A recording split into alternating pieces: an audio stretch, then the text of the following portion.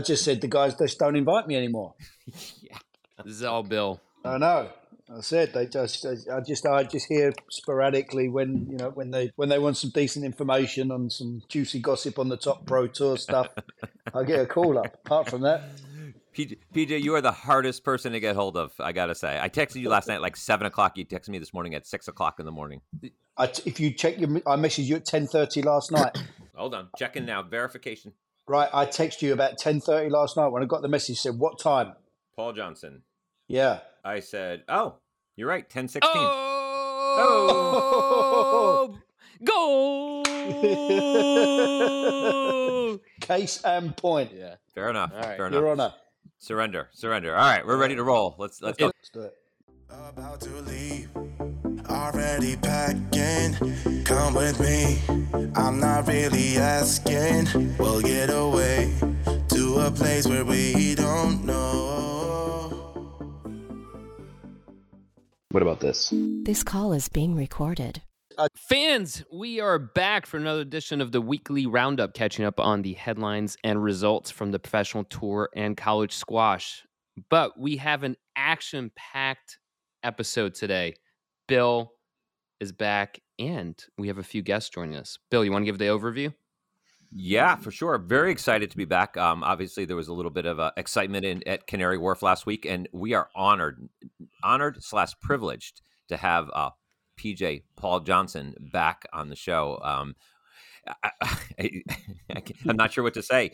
People are asking, "Where's PJ? Where's PJ?" And I always tell them I try to get PJ on the show. He's my second favorite co-host, but he's tough to get a hold of. But welcome, PJ. Guys, it's great to be back. Just for the record, Bill hasn't been trying to reach me at all. He just likes to take all the glory. It's just a two-horse race with you two guys. But I feel honoured and privileged, likewise, to be back on the show. It's I've missed you guys. I'll be honest, I've missed you. Likewise, I miss the sanity. Down in Philadelphia for the Junior Nationals last weekend, PJ, Yeah. were people asking about the podcast? I actually had, true story, I had 4 separate people. I didn't realise we had that many fans, but asking when I was next going to be back on the show, and I was sorely missed. You guys obviously doing a terrific job without me.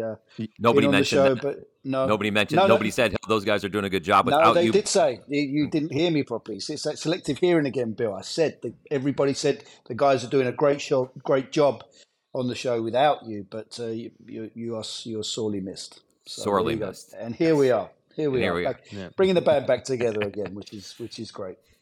Yes. Connor, doing well? Have a good weekend down in D.C.? Yeah, it was good. It was St. Patrick's Day, and actually got out of the house and went to a St. Patrick's Day party with true Irish flavor, like I was telling you last week. And the quick story there, which is the gentleman that was hosting it, was the man who introduced my parents 53 years ago. Oh, Whoa. wow. So he's the reason why basically I exist. And and it was also on St. Patrick's Day. So my folks met. He introduced my parents on St. Patrick's Day. So full Wow, circle. That's cool. That's amazing. I have nothing sarcastic to say about that, Connor. That's really good. That's really nice. That's amazing. What a story. That's What cool. a great story. Yeah. That is It's a great story, Connor. See, Connor, you're not as uninteresting as people make you out to be. He doesn't get a chance to speak, Bill. It's just nice he's actually got an opportunity to say something. Well, today, Connor, we are going to go over it was almost 3 episodes, I think, we got through without talking about Mustafa Asal, Yeah. right? Yeah. And we were like missing, he got knocked out early at blackball. He was off the radar since the Houston incident because of also at TOC. He left early because of his illness and his little infighting with Victor Kruin. But back in the spotlight at Canary Wharf. So I'm going to lead it off. So in the end, Paul Call beat Joel Macon in the final at Canary Wharf in in 82 minutes. It was boring. So I'm not going to put it any other way. It was very boring to watch. And but the semis, on the other hand, were not boring. The semis were awesome to watch. But the controversy arose, obviously, in the semifinal, again, with Joel Macon playing Asal. He beat Asal in 5, 11-8 in the 5th, 97 minutes. Controversy abound with John Mazzarella was refereeing. I saw a few snippets, and before you get into the point or the discussion point you're going to make there, Bill, I actually felt that John Mazzarella was extremely hard on Asal. There was one decision in particular where John Makin somehow got a let for, he said that Asal had used his left hand and put it in his face, which, I mean, John Makin's a tough boy. Okay, this is a guy that's potentially going into boxing after he's played. The referees ended up giving a let ball for the decision. They're starting to now look for things that aren't even there. There was no contact whatsoever. Sometimes if you lean into a ball as you're about to strike, you need the opposing hand for a little bit of balance, and that's all Asal was doing. There was no movement towards the face of Makin. There was minimal contact, if any. And the fact that they were giving decisions of that ilk for those kind of situations, for me, was really poor form. And I feel that initially I felt that a lot of these referees weren't biased or targeting Asal per se, but in this particular match, I felt that on many occasions he was extremely hard done by. Agreed, and I'm glad you brought that one up, and I'm glad you watched that, because that was there were two mysteries in this. Well, there were a lot of mysteries in this match. I think Makin made it clear after his quarterfinal win over Momin that he was not going to play his normal game, and that he was going to go and play Asal's game, and like I said, be physical. And I think I'm trying to think what his quote was here. I have it written down. He said, "I played free-flowing squash all week, but it's not going to be like that tomorrow." So basically, he knew going in what his game plan was going to be, which was going to be go after the body and then look to the ref to have the calls go his way. And they did for the most part. I mean, there was, you know what, reffing. If you guys watched the NCAA basketball tournament at all this weekend, in which there's a lot more at stake, I think we could all agree, than any PSA match. There's millions and millions and millions of gambling dollars to the schools. And some of the calls in these basketball games this week were baffling, but that's sports, right?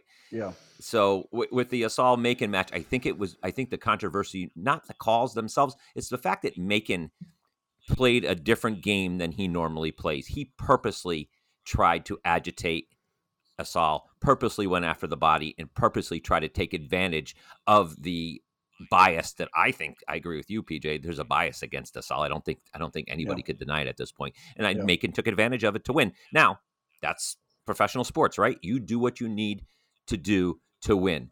But what I don't want to hear from Joel Makin is before and after these matches is how, oh, this is not how I want to play. This is not what squash is. This is not the free-flowing squash that everybody wants to see. Man, you're a part of this.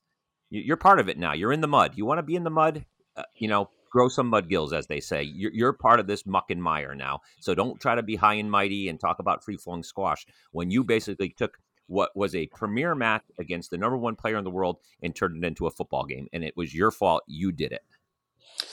I'm slightly going to disagree. I don't think it was all down to Joel Makin. Joel Makin is making the point being that he's not going to step on the court with Asal, who is a bully, and he's not going to just roll over and have his belly tickled. He's going to get stuck in, and he's going to stand toe to toe with Asal. And if Asal's going to dish it out, then Makin's going to give it back. And I fully respect him for that attitude, because Makin makes it very clear in all of his interviews, he's not out there to make friends. He's not there to be shaking hands with these guys after the match and going for a beer like some of the players do. He's out there to win. He wants to beat his opponents, and he's going to do whatever he can within his capabilities to win. And I fully respect that.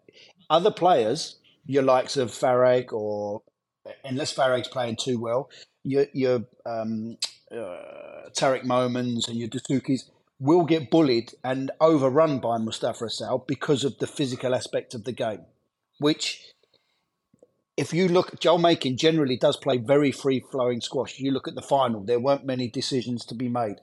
Joel Makin, when he played Elias, no issues at all. Joel Makin's run through against Tarek as well. No issues with the movement. Every time there's a controversy with some movement amongst the players, there's always one common denominator, and that's Mustafa Asal. Other players, when they play against each other, don't have these problems. So there's clearly an issue there. And I actually respect Joel for the way he's come out, and he's just said it as it is, and he's not sugarcoating it. he stood his ground with Mustafa Asal, and when there were situations around the middle of the tee, he would give back Asal as much as he was getting in return. So I thought he handled the situation. Had Making not played the way he did, he would have lost that match. True. No, I agree. And I agree with a lot of that. And by the way, I love the scratch your belly, pet your belly imagery. That was awesome. I agree with that. But in the Asal match, if you watch the Cole match, there were a lot of similar plays where Macon was going after the ball and Call got in his way, whether purposely or not is not, that's for you to decide, where Macon didn't argue and didn't complain. Every time Asal, whether it was, a real let or a real stroke, he complained. That was the difference. So Macon did not watch match point against Call. Match point against Call was like the same ball that was played 15 times against Asal that Macon argued every time. It was match ball. Macon just looked back, didn't argue at all. So, I mean, he was looking to stir up controversy. He knew he was fighting fire with fire. Now, when he's playing against Paul Cole, there's a mutual respect there. John Macon doesn't respect Mustafa Asal as a person. He respects him as a player, okay, which you have to do because he's a phenomenal squash player. You can't hide that.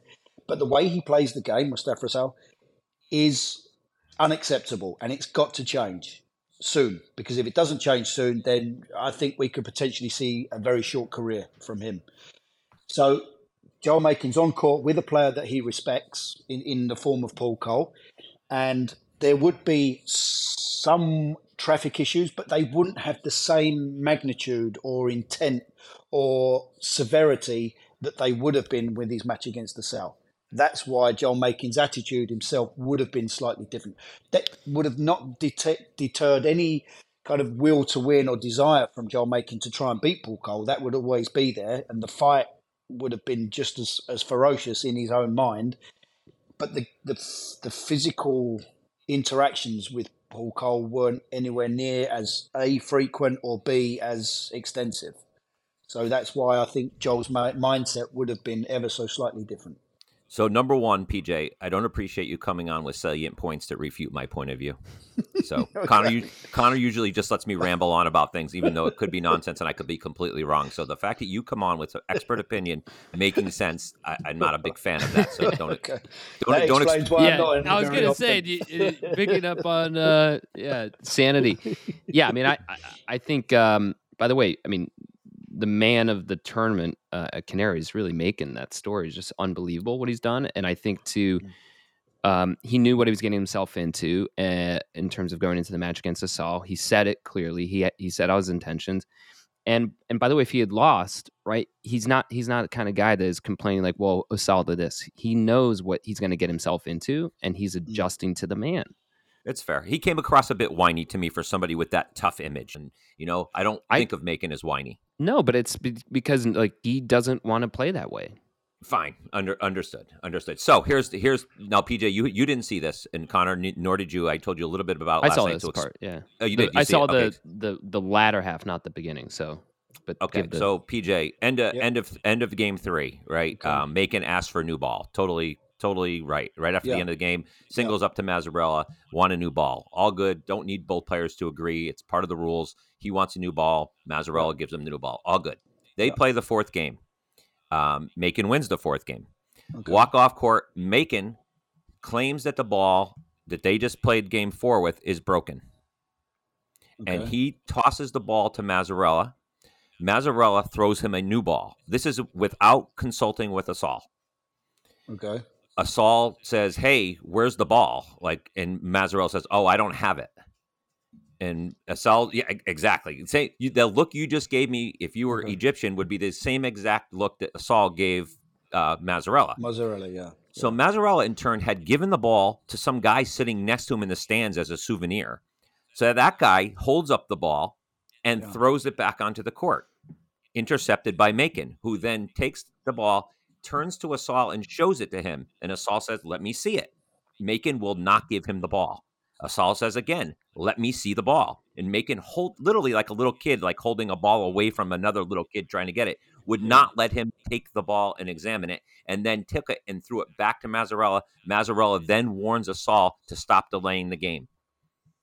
Wow. I mean, unheard of, right? I mean, that is like, I didn't understand it. If Mazzarella had just said, Joel, Give him the ball. Otherwise, I'm going to assert a conduct against you. And then if the ball's broken, it's broken, right? And there's no controversy. There's none.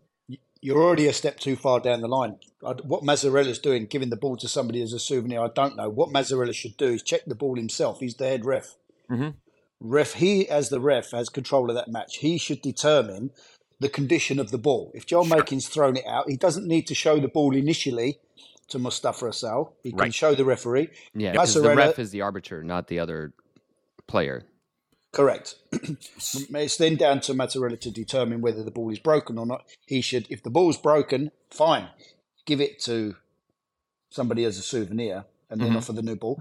But if the ball then comes back out, Mazzarella for me is fully responsible for that situation unfolding, 100%.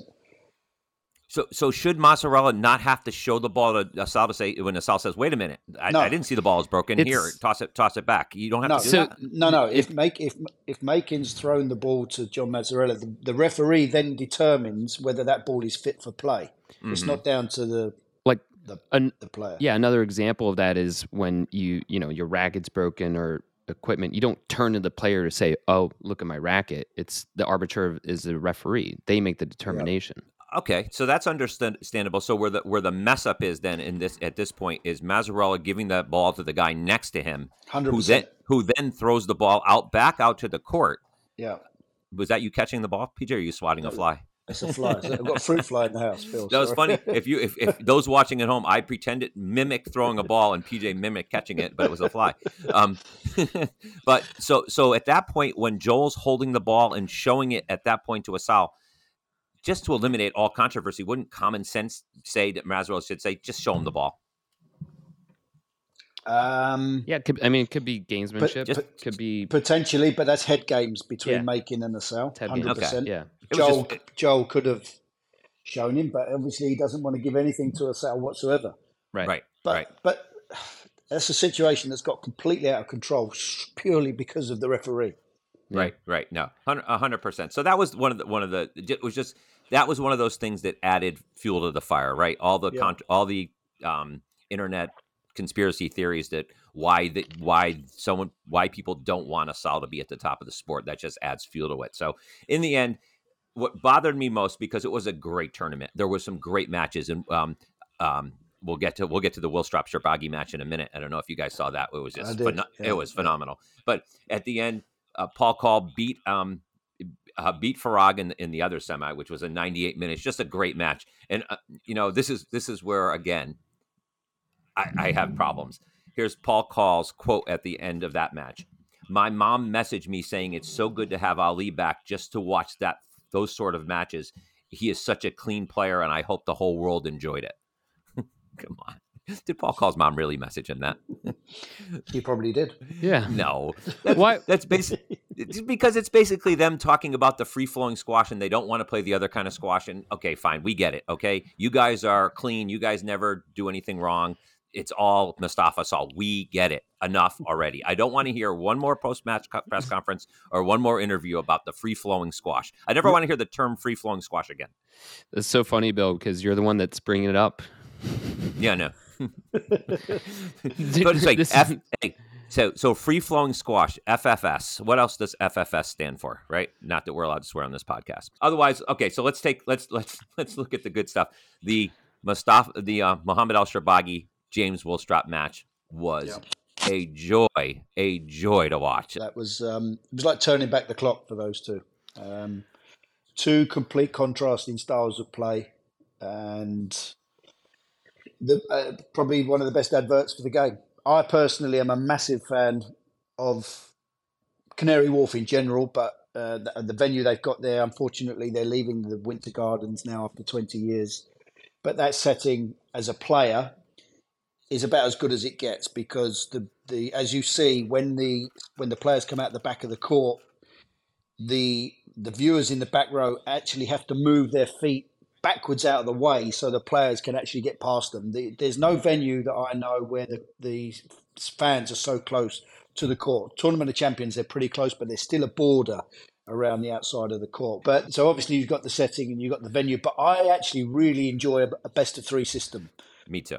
I just feel that the game does need more high octane points and scenarios within a match, and the players, you can tell that their warm-ups are a little more extensive. The importance of the first game is very apparent, and they can't afford to go one game to love down. It puts the players on edge, and I just feel that it's like a perfect scenario, the best of threes. So 2 out of 3, I think the best advertisement for 2 out of 3 is the fact that Willstrop-Sherbagi match wouldn't have happened in the way it did if it was 3 out of 5. I think Willstrop probably would have lost 3-1, or definitely lost in 5, with the 5th game being pretty much meaningless. Yeah. So I just think that system is just it's great for the players. The players enjoy it. As I don't know how far into the chat we got, but it puts them more on edge. The warm-ups have to be more extensive coming into the match. The importance of that first game, and there's just more thrilling points and more exciting points that seem to come up. More 100%. tie breaks. And if you look at a decent best of 3, you're probably still looking around anywhere from the 40-minute to an hour mark for a good best of 3. And it's not too dissimilar to a reasonable best of 5. So if you look at the time differences between the two, there isn't really that much, believe it or not. It's quite of bizarre how that figures out. Yeah. And PJ, what do you think about when it goes into the semis or the finals, then switching to 3 out of 5? I like it. I think it brings another dynamic in. It certainly favours the more attritional styles of players, hence why you see Paul Cole and Joel making it through. But the way they came through the earlier rounds, you've got to credit their squash for being able to do that. The best of 5 definitely implements a certain aspect of the old traditional style of game. The more longer physical rallies, playing yourself in. You might even see a few more comebacks in a best of 5 as opposed to the best of 3s. But I just feel the best of 3s early on is much more dynamic. It's much more explosive. The 5s tend to be just, I don't know, it's kind of just ever so slightly slower. So slightly slower. I agree. I wish the whole tournament was best 2 out of 3 myself, understanding completely why it probably can't be, because the semis and the finals, people pay big dollars for those kind of tickets, and understanding that. All I have to say in wrapping up this tournament talk, and there's a lot of anti-Assal people out there. I don't know if we want to go back to watching finals with Call and Paul and Macon playing each other. It was boring. It brought me back to the Willstrop-Matthew matches, which, you know what, there's certain fans who like that, but I think we've moved beyond that, and the Egyptian domination has really brought some new fans into squash and the excitement of that kind of play. Watching Call play Macon, I had to turn it off. I couldn't watch it anymore. 2 great players, obviously, playing a whole different brand of squash, but it was unwatchable to me. So I hope we don't go back to that. I can't go back to that. That was definitely one for the purists. I hear what you're saying. The game has evolved. The game has changed. It's become more explosive, dynamic. But I also feel that when you see what Paul Cole does and what Joel Macon do, that's an element of the game that's almost a dying art. The ability to, if you watch Paul Cole, okay, a lot of people say he's boring to watch, but you have to respect and admire his accuracy, his consistency, his straight hitting. The ability to do that, and Paul Cole never has a bad movement day, by the way. He's world class. He's a world class mover. Sure. With certain other aspects of his game, people could argue aren't quite world class per se, and he's got areas that he could improve.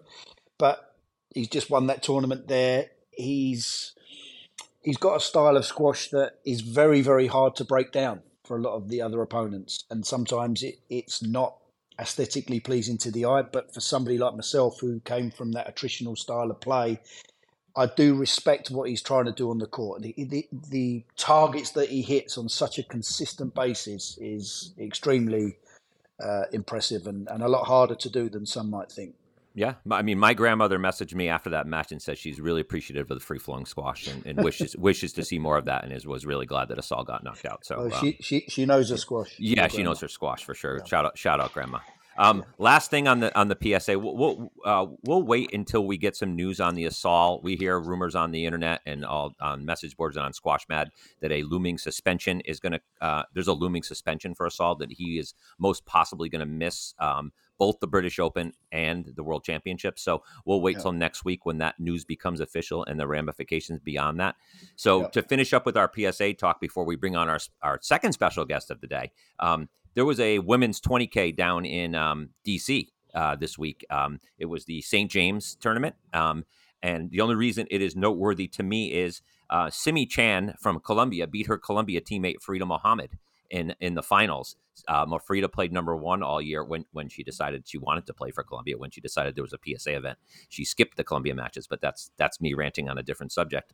But Simi Chan, coming off her win in the CSA individuals, beat Farida Mohammed in 3 straight games.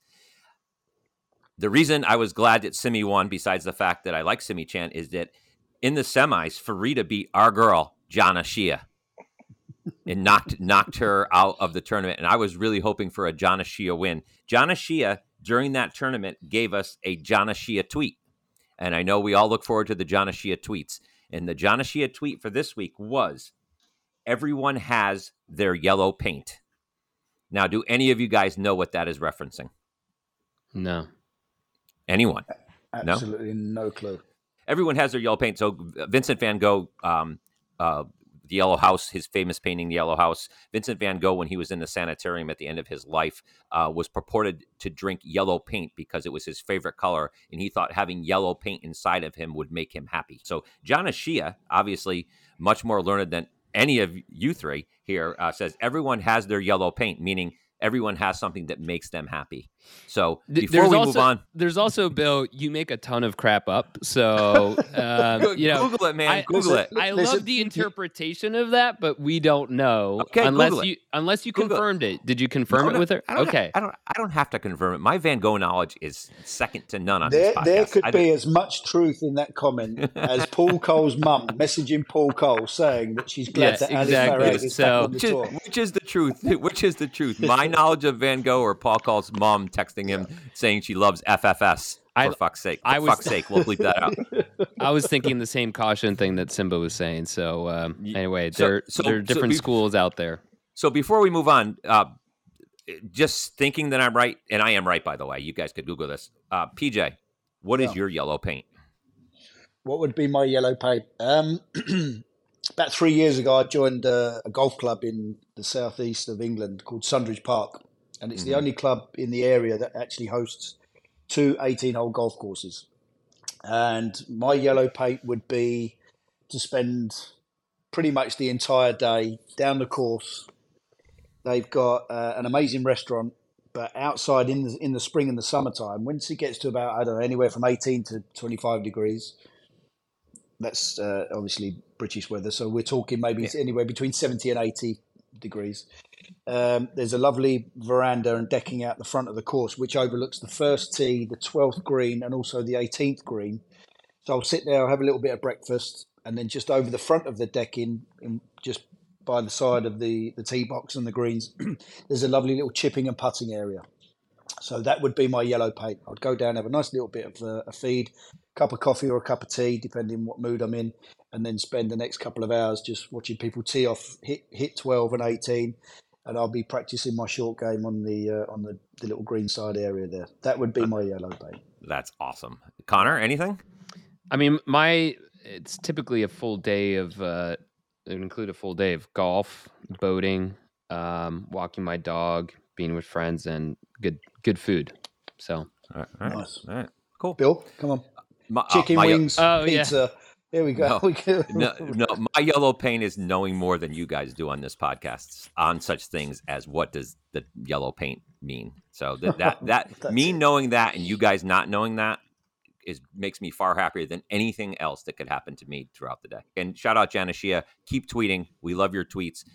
My yellow paint also is liking Jana Shia tweets, by the way. So there you go. So our next guest is, I don't know if everyone has seen the news that Paul Assaiante, one of the legends of squash in the United States, obviously considered widely the greatest, one of the greatest coaches in college sports, and maybe one of the greatest coaches in any sport of all time, retired this past week, or announced his retirement after 30 years at Trinity College. I'm just going to read quickly before we get our guest on some of his accomplishments. 13 straight national championships, 17 total national championships, 252 wins in a row, 507 overall wins at Trinity, and 618 wins overall as a college squash coach. And I think more so than the wins, Connor, and you and I talked about this morning, is the number of losses he had at Trinity is just, it's staggering. It's unbelievable. What was that number? 29.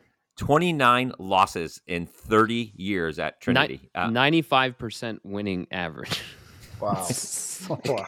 Just absolutely unheard of. So, since we all know Paul Assaiante, I know him pretty well. Connor, I know you know him. PJ, I know you know him. Everyone who's involved with squash in the United States knows him. But we brought on Simba Muhwati. He's the squash director at Street Squash in New York. I looked it up. Connor thought you were the chief squash officer. The chief squash officer. No, we asked to have that changed. Okay. That's not. It's too much. So we went with squash directors. I like it though. CSO starring Ted Danson, David Caruso, and Simba Muhwati. Tuesday nights, CSO New York. But no, he's the squash director at Street Squash, which is an SEA program for underserved children in the Harlem area, the Harlem, New York area. As I always say, Simba is also my favorite squash pro above 96th Street in New York City, as I refer to him as.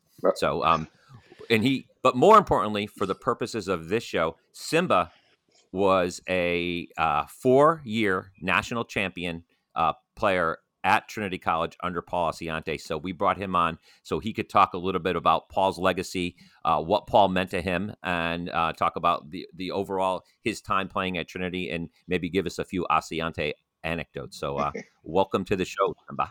Thank you so much, guys. I really appreciate you having me. Big fan of the show, actually. So on my commute. It's another reason we had John. Yeah. So long time listener, short time caller. But welcome. Great to have you.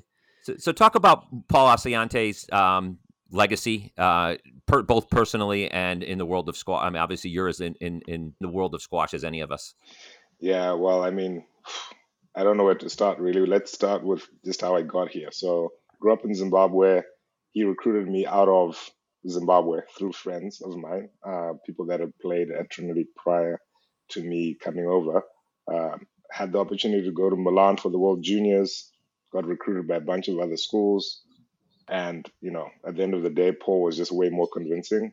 It's a different phone call when you get that phone call from him, right? Like, he makes you feel like you're at home before you even get there. So convinced me to come over. In those days, you didn't do college visits. You just show up at the school and that's it. You start. I was so happy to get there. Got there in January. A lot of us did that because of the way the school years work in the rest of the world, right? Like school ends in December. So I came in January that year and was blown away by by the way he did things. Like, he's not, in my opinion, a coach per se in the biggest, in the strictest definition of the word. He does other things extremely well. Like, he's a great people manager, helps you grow, and is a great mentor. So that would be kind of the way I would describe him the most. I don't think he changed anyone's swing in those 30 odd years. Everyone's, you come with a bad swing, you're not going to leave with a better swing. That's for sure. You'd have to see PJ to get that. So, I mean, what we've seen from the outside is like the key to his success is just bringing together individuals to really act as a team. And when did you notice that sort of happening for you in your experience there, where you're like, hey, my performance as a team matters more than just you individually? Yeah, I mean, I think it starts with where he sits and the people he spends the most time with. So you'd think he'd want to be around the Bassett Chowdhuries, the Marcus Cow, like the top players all the time. And he actually ended up spending the majority of his time with the guys like me at the bottom of the lineup. So he put a lot of, confidence in people that played 7, 8, 9, 10, 11, 12. Like, we were so deep and made that group of people feel heard and seen, I guess. And so no one was ever on a pedestal. No one was ever we've got to treat someone different. And then he just instilled the team ethic there, like, was just so different. We all ate every meal together, like, all the time. Like, that's rare in college, right? So we would eat 2 or 3 meals a day together every day. And so that was a big part of it. And then just individual attention to detail for each player. That's hard to do in college when you've got, in those days, we had 20 people on the team. So he knew everything about everyone individually. So I think that's a big part of it as well.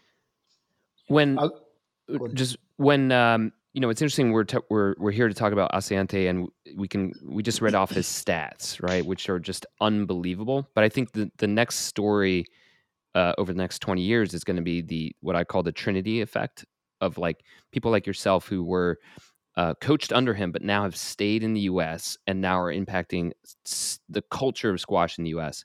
What do you see as something that you directly can point towards, like what you experienced at Trinity, and now you're trying to do with your players that you influence? Like, is there anything you point towards, like, that is because of Assaiante? Yeah, I think everyone that does it, I can mention a couple of names here, like Manak Mathur in doubles, Lafika with his coaching and his expertise. He's a Trinity grad.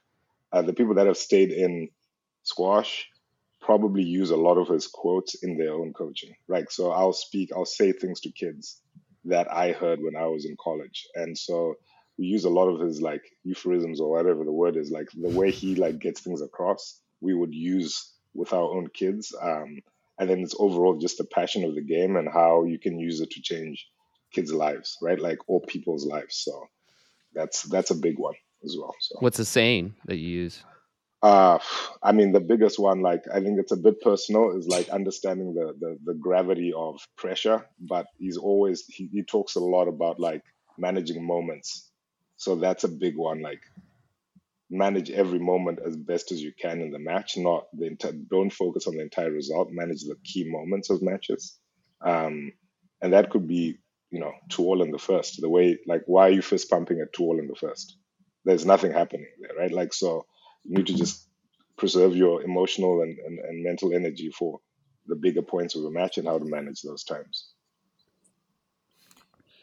I've got a question for you, Simba. You was obviously there, excuse me, for 4 years. Can you remember a defining moment or like a pre-match speech or a talk that Assaiante would have given, and what kind of a talk would it have been? Did he get in the players' faces, or was he very calm, or what was it about those kind of talks that would resonate, and how would that make you feel before you stepped on the court? Because he's pulled that team through so many situations that they shouldn't have come through, and there's obviously reason behind that. Where would that have been instilled? So I would start off with, there's 2 key moments in my time there, and I'll do a key moment and then I'll do a speech. We'll do the key moment first. Key moment would have been Gustav Dedes playing Yasser Al-Halabi, who was, like, at that point untouchable, number 1 at Princeton. I remember that one. He was unbelievable, and I think it goes back to something that's not in the stats. I would love to see how many 5-4 matches Trinity won. Like, there's a lot of that's what I meant. I mean, if you look at the record, there were so many games that you guys shouldn't have come through that you did. And there's obviously, it's not purely by luck or stroke of fortune. There's good reason for that. Yeah, I mean, really likely to have some strong players in certain positions. And then on that night, the Yasser and Gustav was the miracle, in my opinion. Like, that shouldn't have happened. He's maybe 2 love down, 2-1 down. I remember being there with 2 of the other captains of the team. And again, this is how global the team was. So Gustav was Swedish, playing an Egyptian. I'm sitting in coach's office because I can't watch anymore, with a Brazilian and an Indian guy, Eduardo Pereira and Sahil Vora, my 2 captains that year. And he walks in there and is irate at us for not watching the match. He's basically saying, you guys have to be able to lose. You have to be ready to lose, get ready to, like, go shake the late Bob Callahan's hand, right? Like, get ready to shake his hand, basically. It's over. We go there, I sit next to him. Gustav somehow pulls out the game. He comes off, and Gustav said, the first thing he said was, I think I can beat this guy. and Wow. we had to look as if we believed him. It's one of those moments, right? Like you have to put on the face, like, okay. And it's Gustav. Like if you talk to him at all, he's a very matter of fact person. So we're just like, okay, fine. But unbeknownst to us, we didn't know that Yas had been dealing with a lot of foot injuries and foot stuff that day and that season. So we just thought this was just unbelievable what he was doing. And Yasser showed a lot of guts and determination. But in the end, we were 4-4 with Yasser Al-Halabi to close it out. Princeton was going to win. Like, it was over. And so Gustav pulls that out.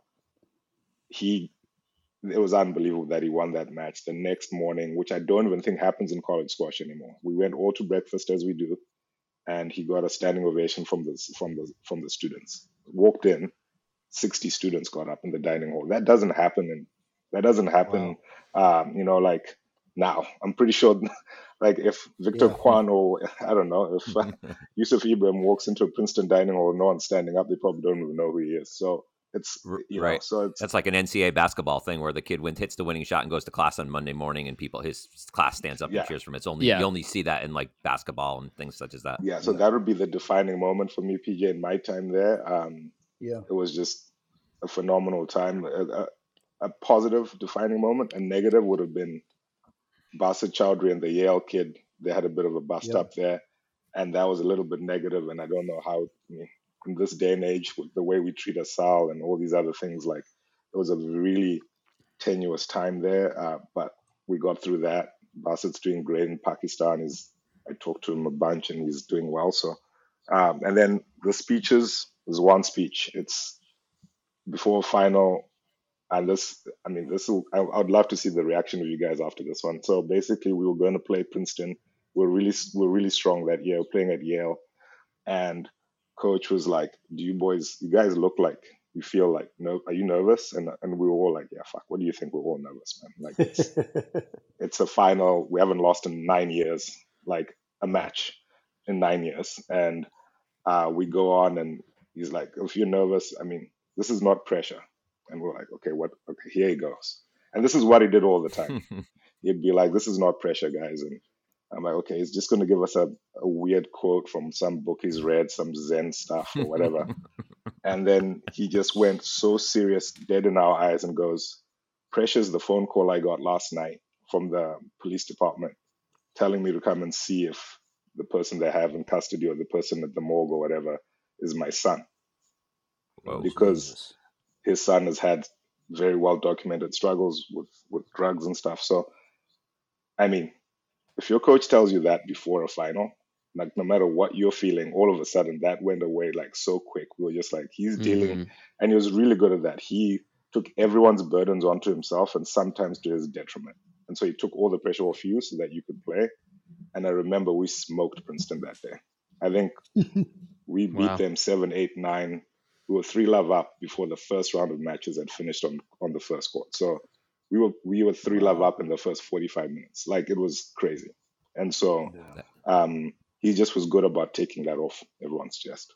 So offering perspective. Yeah. I thought he was going to ask what your yellow paint was. No yellow paint. No yellow paint. Never asked that. So I do have, all joking aside, I have a serious question.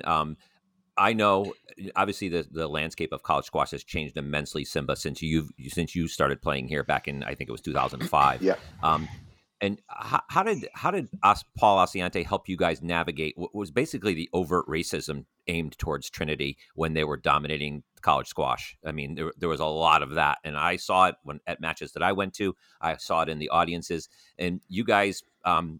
It's not easy. Your guys were kids, basically, and you probably didn't understand like why are these people being like this towards us? What was his advice in regards to that? Yeah, it's good about telling us a lot about where he was from. He's from the Bronx, and so just he thought of himself as an outsider. He didn't think of himself as being in that world either. And so again, just taking it off us and putting it on himself, just saying, we're in this together. He allowed us to do things like buy hoodies and like wear hoodies walking into Harvard. Like just everything anti-country club we got to do.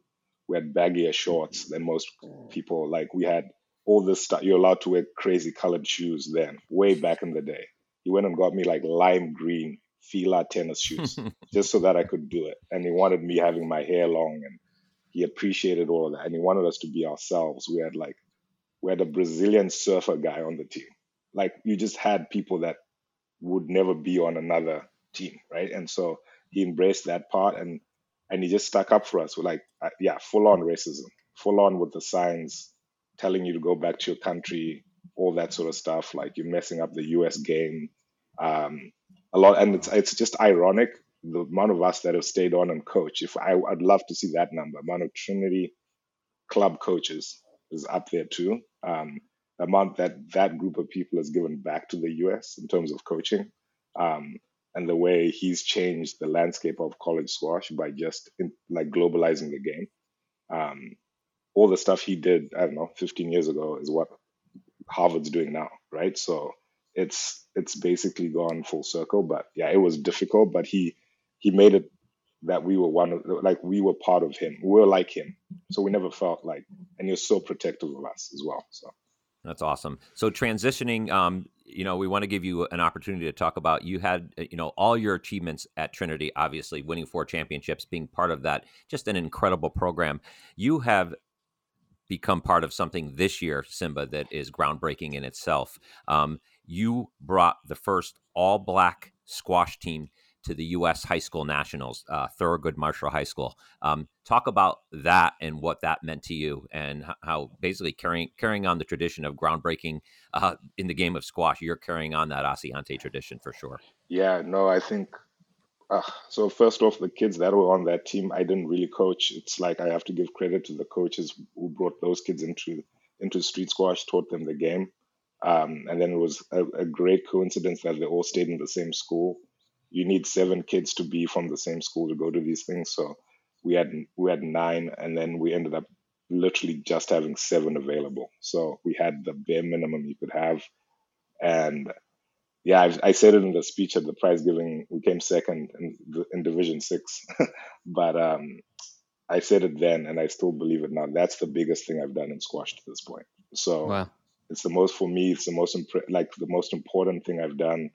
And I'm not like a great player or anything like that. I'm just a really big, nerd of the game. PJ's my de facto squash mentor. I've looked up to him for years. But that was, to walk into the National Center with an all-black squash team for the high school nationals and be in a final is pretty wild stuff. And I don't know, I hope we can do it again next year. That's awesome. It's a lot to try, but the kids were amazing, and they had a lot of courage to be there. So I was super proud of them. It's the biggest accomplishment I've done. I've done a lot of cool things. That's number 1 on the list for me. Congratulations on that. The fact that you ruined it all by saying you looked up to PJ and he was your mentor. That's going to get you banned from the show. You think Asal's going to get banned from the PSA tour for a couple months? You've been banned from the show for maybe 6 months. This is actually a really cute story, and I only found this out when I was playing a round of golf with Simba about a few years ago when we were up in Boston. But Simba told me, he said there that he was a real student of the game, and when he was at school, in his pencil case, he used to have photos of the top 10 players in the world. Oh, no. Is that right, Simba? And I think I was number 4 at the time. So yeah, you're number 4 at the time. Couple of heavy hitters in front of you there, PJ. Not your fault. Yeah, I knew my place. Simba. Don't worry. It's all right. It was all good. Yeah. So I had that. It was pretty cool too. And then to just meet PJ was amazing the first time, right? So now the ban's a year. So let's see if you want to keep going. We can see how long this could go for.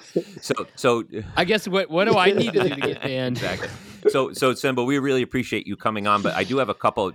I know those are some heavy discussions we just had here. So I have a couple light questions for you to end this on, and I just appreciate your indulgence. And I've always wondered this. You and I have played golf a couple times, and we try to focus on our golf when we're playing. So I didn't really pin you down on these. So 2 things. Did you arrive in the U.S. on New Year's Day in just a T-shirt and flip-flops? True or false? Date is wrong. Attire is correct. So just the T-shirt and flip-flops and sweatpants. No jacket, no anything. Did not own that. Don't need that in Zimbabwe. Do not need. What? So I've always need a. Okay. Don't need a North Face. You know what? All right. Fair enough. Did you not have the internet in Zimbabwe to know that it was going to be cold where you were going? let's just go back to the fact that it was 2004 or whatever. I'm from Zimbabwe, and there was I had to go to internet cafes just to like get back to my emails. So Okay. no internet, there's no smartphones, there's no Facebook then, really. So Okay. I didn't know. So true. It was snowing. So true story. Snowing. True story. True story. January 26th. January 26th. Snowing. Okay. Lastly, and now this is after being in the United States for 4 years. So no excuses about no internet. And I lived in Zimbabwe, and it was, we were removed from the rest of the world, which I don't believe, by the way. But next question. Did you not know until the end of your senior year that Simba was from The Lion King? That's ridiculous. Of course, I knew. I mean, not according to Run to the Roar. So there's some inaccuracies in there. Okay. I think there's a little bit. Okay, haven't read the book, by the way. But you haven't read Run to the Roar? No, you don't read things you live through. Okay. Oh, wow. Wow, that's a t-shirt right there, Simba. Right? Oh my gosh. Okay, so one for two and Run for the Roar, things that I thought were inaccurate. So there you go. My father was not a policeman either. That's another one I read about. So that was not accurate. But no, I mean, the book was great. I hope he does another one. So, and could I leave with one more thing? Because I just didn't get to it in the discussion. Of course. Super honored in 2016, I got to, he called me and he said, Simba, they're going to put me in the Hall of Fame for US Squash. Wow. And I want you to do the intro speech for that. So I said TMA was like the biggest thing I've done. That's an extremely close second. We had a big group of alumni there that day, and I got to speak and introduce Paul as like a US Squash like Hall of Fame inductee. And I have the speech still on me and on my phone and stuff like that. So it's just the stuff he's allowed me to participate in and do. He was at my wedding, walked my mother down the aisle. Like he's just been involved in so much of my life. And so I haven't called him yet. I haven't called him about retiring yet. And so I don't know what I'm going to say to him because I'm just that, like, I needed to just chill for a little bit and then figure out what I will say. But he's been important to me in many ways. And so, and the other one is that he answers the phone all the time. That's impossible. I don't understand how he does that. I share that, Simba, in terms of like, it is amazing how he operates. The number of emails he gets to, it can be a 3-minute conversation because I always kind of look, it was like, it felt like 30 minutes, right? The attention he gives you, how like on point it is. And he does that with so many of his players over time. Like they're all deep, meaningful connections that he's able to balance somehow. Yeah. I don't know how he does it. Yeah. He's never not picked up the phone. That's insane. Like, I can't imagine how many calls he gets a day. Wow. So it's impressive. Awesome. Well, we appreciate you coming on, Simba. It was great having you, and we'll have you on. What is today? The 3/20/23. So your ban will be up on 3/19/24. So we will speak to you then. I appreciate that. You'll be in touch with my lawyers. Thank you so much. See you on the golf course, boys. Thanks for listening to another show on SQR Squash Radio. We really do appreciate you taking the time to listen, and we have a quick ask.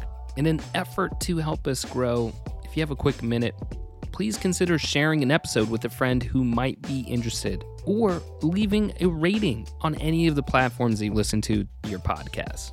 It would mean a lot to me and the rest of the team. Thanks so much, and have a great day.